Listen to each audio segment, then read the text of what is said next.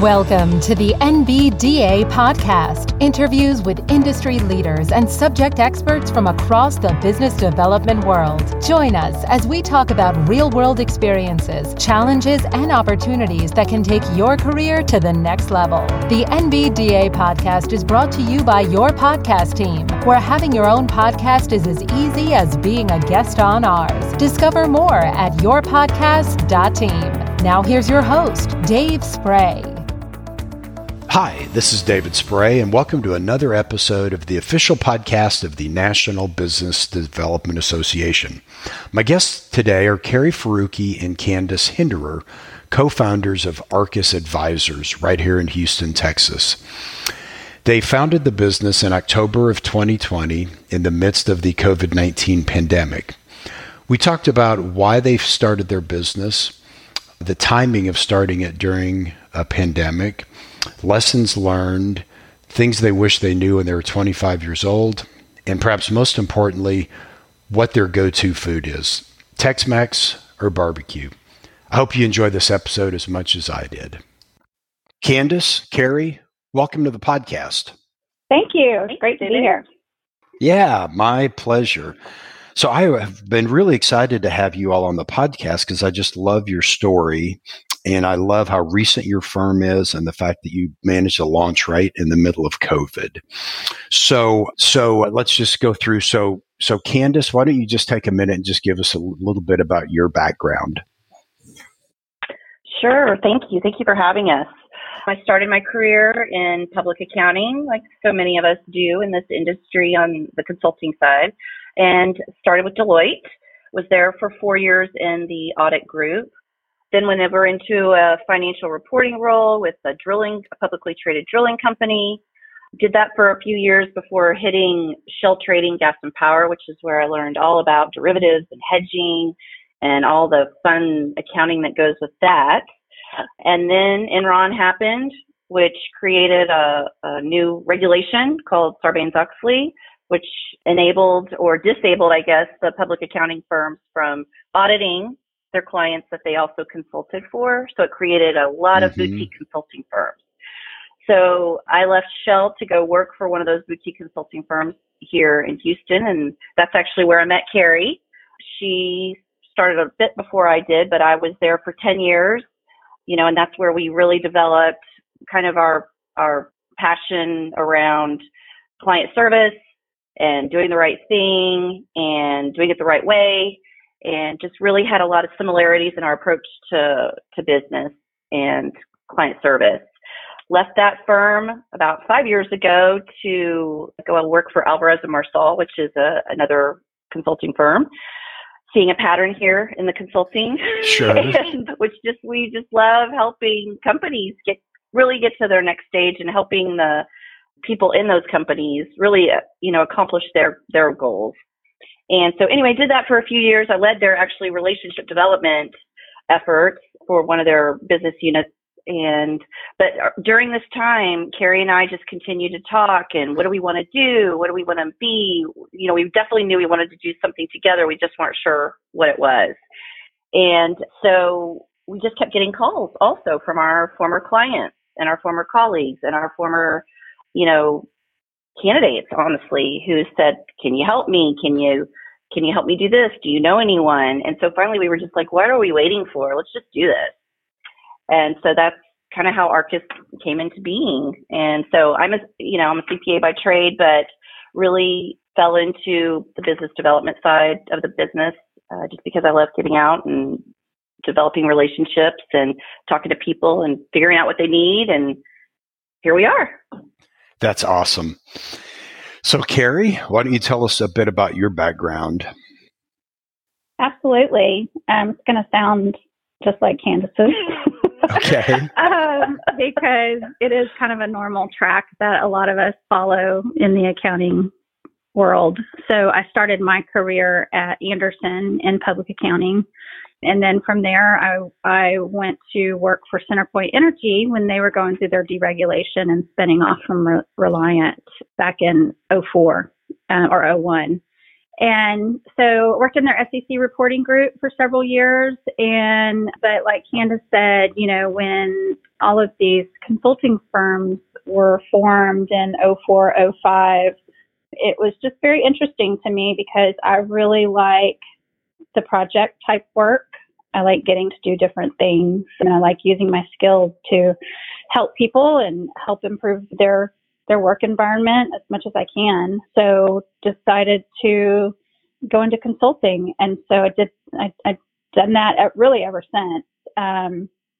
I worked at a consulting firm for about 12 years before deciding to go back into industry. And so went to work for a company called Hoover Ferguson and was their VP of finance for almost 4 years before joining forces with Candace and starting Arcus. So that's great. Thank you. Path. Yeah, thank you for that background. So there's two parts of our backgrounds, my background and yours, that intersect, one in a good way, one in a not so good way. So the good way is I also started my career at Arthur Andersen a few years before you, but I was in the audit practice in Houston. Now, the part of our background that's not so positive is I attended a large state school in Austin. So, and I know you went to A&M. So yes, I'm a Longhorn. So hopefully you'll still continue the interview, though. Hopefully that's not a deal breaker. Of course not. Okay. So let's talk about Arcus. First off, where did the name come from? What's the meaning behind it?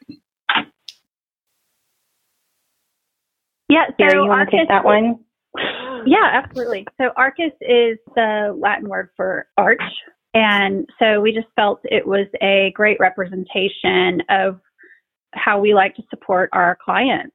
So, and quite frankly, we just liked the way it sounded as well. So pretty simple. It took a long time to come up with it. No, I like the logo. It was done. Yeah, I like the logo. Now the semi-arch makes sense. I like the alliterative nature of it. And I love the fact your logo's black and white because, right, as accountants, right, we're black and white. Okay, so Latin for arch. And was there anything particular about the timing of when you started it? Did COVID have anything to do with it, or would y'all have started it then anyway? And why don't I let you answer first, Carrie?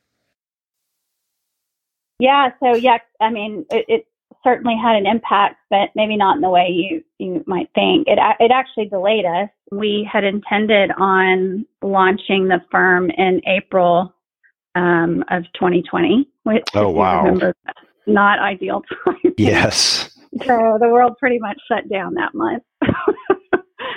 So we, just hit the pause button. We had no doubt. I mean,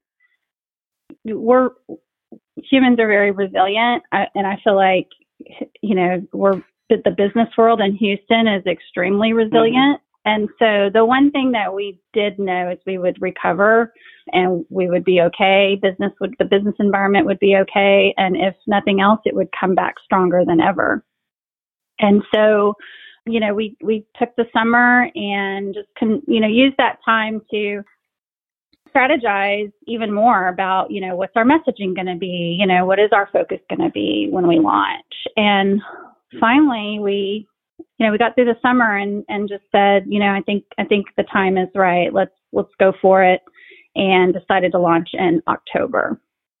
And so we did that so that, the market was not great at that time, but we did feel like, with everything being shut down, that, when the floodgates opened, there was going to be a lot of work in our industry.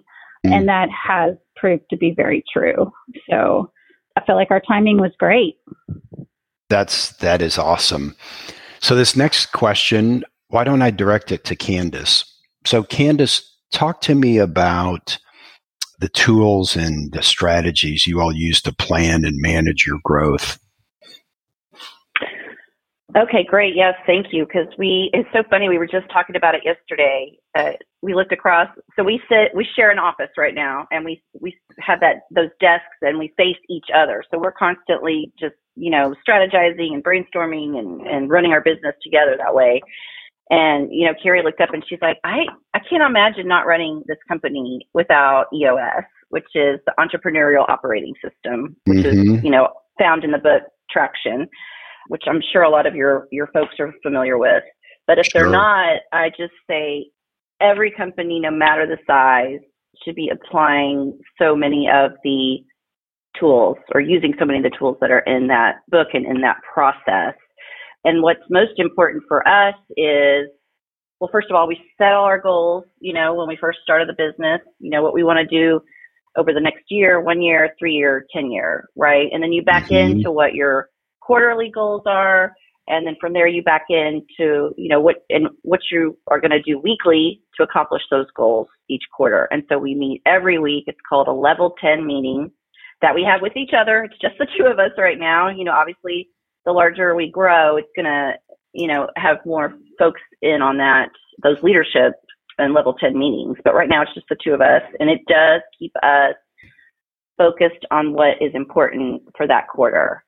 And, really asking each other, holding each other accountable, because we've been accountability partners for a long time, but a lot of times things don't actually happen. But with this system, we've been able to really exceed, everything we thought we were going to be doing this year and beyond so far. So, we set a revenue goal, we set a people goal, and we're 50% above, probably more than 50% above that for people, but certainly 50% above that for revenues. And so it's just been such an amazing result by utilizing those tools. I can't say enough about them. Yeah, I can confirm that, because I'm a serial entrepreneur and I've owned a number of businesses. And one of those is my podcasting business that I started earlier this year with a partner, and we use EOS religiously, and it's really just the two of us. So I can appreciate the weekly level 10 meeting with just two people. So I can echo the sentiments that it has really made a big difference. Anyway, I'd kind of interrupted you as you were saying. Oh, no, not at all. It's just when I think about that accountability, like we'll get to a point, and part of what you're supposed to do is if you're, week by week goes by and you're still you're not doing what you said you were going to do as far as your action items, you really have to look at them and say, why do we really need this? And why are you not doing it? And it's just really so introspective to yourself. Like, why am I not doing this? I've got all this other stuff going on, and we're doing great, but why am I not doing this? Do we really need it? And it's so funny that we were talking about, walking into a networking function. So our business is built on really helping these private equity backed portfolio companies. So there's all kinds of private equity events and networking events that go on.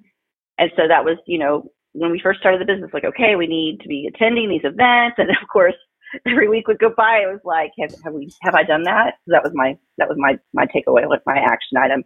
Nope. Finally, 2 months in to our quarter, why are you not doing that? Because I don't want to. I just don't want to. And so, but by that time we had decided it was, and we were doing the work, we were getting the work in from different avenues or referral sources, relationships, et cetera. It didn't make sense for us to even do that, and the more people we talked to, it was like, those, as with everything in our business, it is built on relationships. I'm not going to increase that relationship by necessarily walking into that particular type of networking event. So anyway, that's just one example of how we took it off the list. And then it came off my guilt table, That is great. Well, let me turn the next question over to Carrie. So there was just the two of you to start, but it sounds like you quickly started building up the team. So how do you attract, hire, and retain really great talent? Well, it's like everything else we do. It's all based on our relationships that we've formed in our 20 20 plus. I'm going to keep it at 20 plus. Just say plus. 20 plus year career.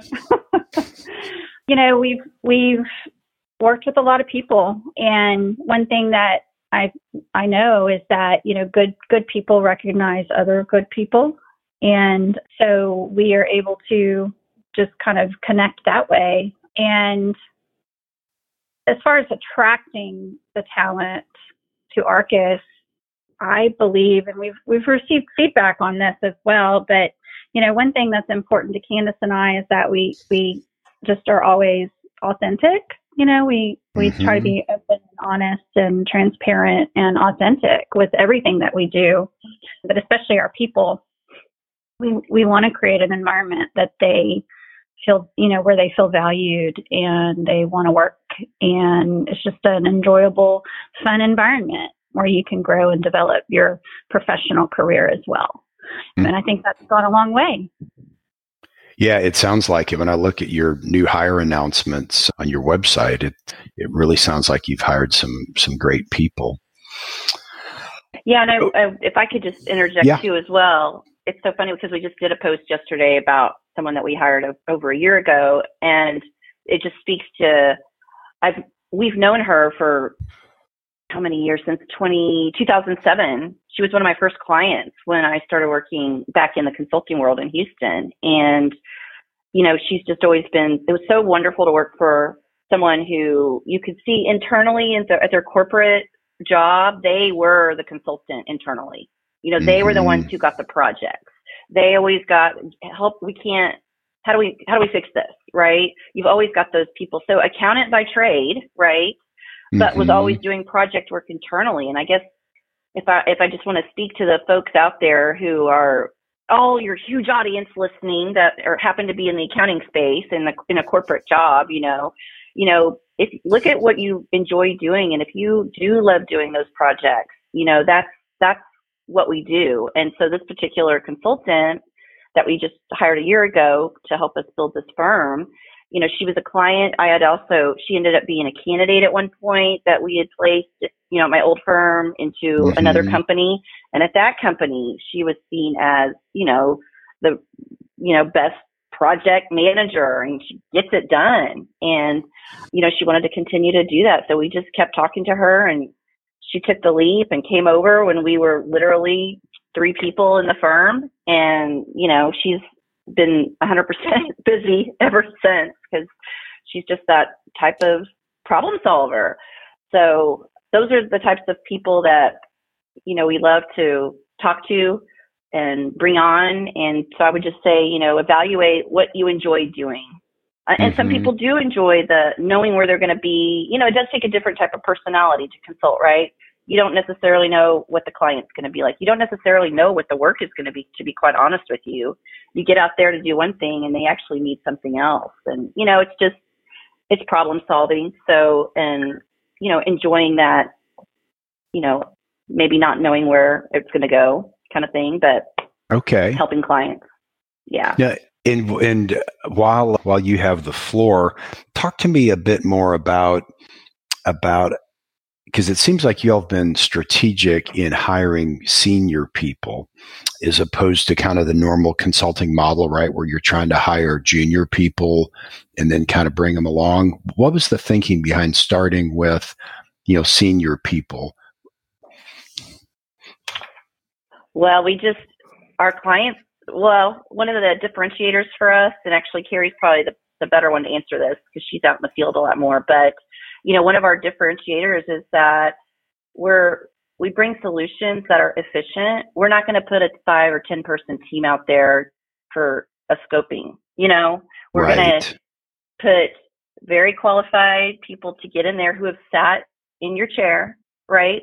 People who have already been a controller, who have been a chief accounting officer, who have been a VP of finance. They understand the issues that you're facing, and they know they don't need a lot of fancy deliverables and administrative type work put on this. We need people to come in and help us solve our problem and tell us what we need to do and get it done. So the folks at the senior level can get in and see that, and they also roll up their sleeves. So that's the type of person that we bring in as well. They're going to get in there, they're going to help you, and they're going to roll up their sleeves and do it. They're not just going to, oversee it and have a team of, I guess less experienced folks. So initially starting the firm, that was definitely our strategy. Wouldn't you agree, Carrie? Absolutely. I mean, we do like to, hire people that have less experience, so more junior, just to kind of maintain that pipeline and help balance out our folks. But yeah, in the consulting world, you've got to be able to get in there and quickly identify the issue and come up with a solution that's sustainable, practical and sustainable. And so, that's the type of people that we hire and put out with our clients. No, that makes sense. Go ahead. And we do have quite a few, sorry to interrupt. We do have, I would say quite a few, well, not quite a few, maybe less experienced. So we do have folks who are right at that 7 to 10 year level, but bringing in somebody who is, less than 7 years is going to be tough, just because we need our clients to understand that these people are going to be able to, see the problem and get to work right away. Yep. No, I get it. That makes sense. So while we're kind of talking about solving clients' problems, there's a guy named Dan Sullivan who has a coaching firm called Strategic Coach. And he talks about that. He says the first step for an entrepreneur is to figure out who he or she wants to be a hero to. Start with that and then figure out like the solution to that person. It sounds like you all are pretty clear on who it is you're trying to be a hero to. Why don't you kind of talk a bit more about that? What is that role that person has? What are the problems and challenges they have that you all are trying to help solve? Carrie, why don't I let you go first? Yeah, absolutely. So our focus is on the private equity-backed portfolio companies. That's our target because they typically are going through a lot of change, and either the staff that's there currently doesn't necessarily have the experience, or there aren't enough of them. They don't have the bandwidth to get through the amount of work that's required when these companies are going through change. And so that's where we feel like we can come in and have the biggest impact. It's the most rewarding type of work, in my opinion, because, you really can go in there and, if you look at an accounting team, a lot of times we're the first ones in the office and the last ones to leave. We give up weekends and holiday time because our deadlines are non-negotiable. Oftentimes, we're the last ones on the chain. So, we work a lot, and we work a lot because things aren't always done properly on the front end, and because there's inefficiencies in processes. And so with the right system, the right process improvement, getting enough people, you can really turn things around and have an impact. You can automate things. And when Candace and I look at our why are we doing this, and we really try to answer that question, it always comes back to, really trying to improve somebody's quality of life. Why should we have to work a weekend or a holiday? Let's fix things so that we can stop doing that. No, I can appreciate that. And all of my businesses are all professional services driven, so I can completely appreciate that relationship. And I find it to be very satisfying to be that hero for somebody. I mean, that may be a little bit of a strong word, but where you really have made a impact and improved their work life and their non-work life. I find it to be very gratifying. Yeah, and in the end, when you're doing that for your people, your business is going to thrive, right? So sure. If I'm talking to a CFO or a chief accounting officer, and their people are working so much and because the processes are broken and now they're losing people, especially in this environment. Oh my gosh, the great resignation, right? So people are not they've just got more opportunities right now, especially for remote work. And there's just all kinds of turnover in all kinds of industries and businesses and size. And, if they could so if I'm talking to that CFO, obviously that is a huge stressor. He or she is losing all of these people, and if we can come in and help that person fix a process and speak to the, other side of the house, which I'll say is the operations folks and sales and those guys and gals, to help them understand that it starts at the front end of the pipeline. We can get all that fixed. So then not only are the accountants working less and being able to provide information, more quality information to the operations team, then the business just thrives and it grows and everyone's working together. I mean, it's a win-win. It really is. So it's just good for business. That's great. And I would echo those thoughts. So given that this podcast is called the official podcast of the National Business Development Association, let's talk a little bit about NBDA and business development. So you touched on that, although initially you thought that networking type events might be your best business development strategy, that it sounds like over time you discovered that really it was just more of one-on-one relationship development with perhaps people that you already knew, centers of influence and prospects. Is that about right, or am I missing something there? Carrie, why do I let you go first? Yeah, I don't know that we ever thought that networking events were going to be our go-to, because we are your typical accountant. We are introverts. So the thought of going to a networking event is just right. Even thinking about it right now, it's exhausting, and I'm not even going to. I can sit down one-on-one with somebody that I have a relationship with and be energized by that conversation. So, we've always known that our business development is going to come from our relationships.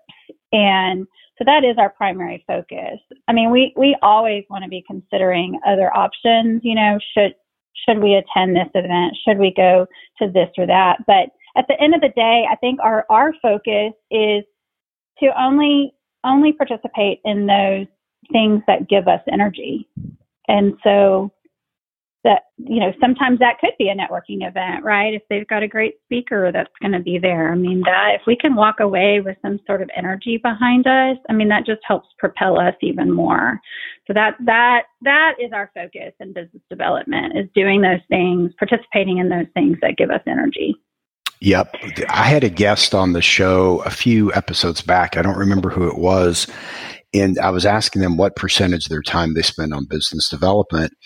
And they indicated that a lot of the business development comes from just doing great client work.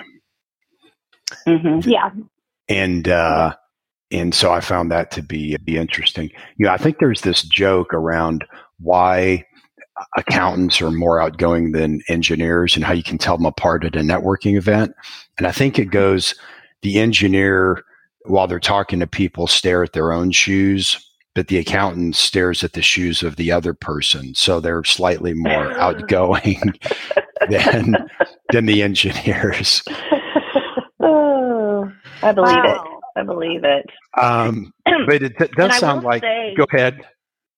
I was just going to say about, obviously NBDA has, luncheons and breakfasts and Zoom calls, which I have attended quite a few of those, and always get something out of it, whether it's a new relationship, whether it's usually, almost always a fantastic speaker. I mean, there have been CEOs up there who are speaking. How do you not want to listen to what the CEOs think of, what we're doing out there in the industry? So I do always get something out of it. I will say I'm sweating as I walk into that big room, but I do always get something out of it, and just have those small conversations with the people I happen to be sitting around. So it was always a good experience. Yeah, the thing I always appreciate about those events was that you would end up seated at a table with 4 or 5 other people, because I find that a whole room is kind of overwhelming for my introverted personality, but I do okay at a table with 4 or 5 people. Yeah, and so exactly. I find that's one of the great things about the fact that their events, in-person events, usually are around a sit-down meal, makes it easier to have those small groups put together. Do you find the same thing? Yeah, absolutely. Small groups are the best for me. Okay. So now comes, as we're wrapping up here, I'd like to ask a couple curveball questions. Oh, so no. I have 2. So the first is, and I'll let Carrie go first on this one. What do you wish you knew when you were 25 years old that you know now? I'm assuming you want the business answer. Any of them. It doesn't matter. This is a question that I think I borrowed from Tim Ferriss. How much time do we have? How about just one thing that comes to mind that you wish you would have known, when you were 25? That as long as you're willing to work hard and you are open and honest, it's not that hard to create a business and be successful at it. It's just not that difficult. I thought that there was a lot of, I never in a million years imagined I would have started my own business. It wasn't ever in my nature, but I finally, my age, gained the confidence to step out on my own. And it's something that I probably could have done a long time ago, but I just didn't have that confidence. Yep, I totally get that. I launched my first business at, I think I was about 40. And then my wife saw how well it worked out for me, and she thought, well, I'm twice as talented as that Yahoo, so just think what I could do. So that's when she launched her business.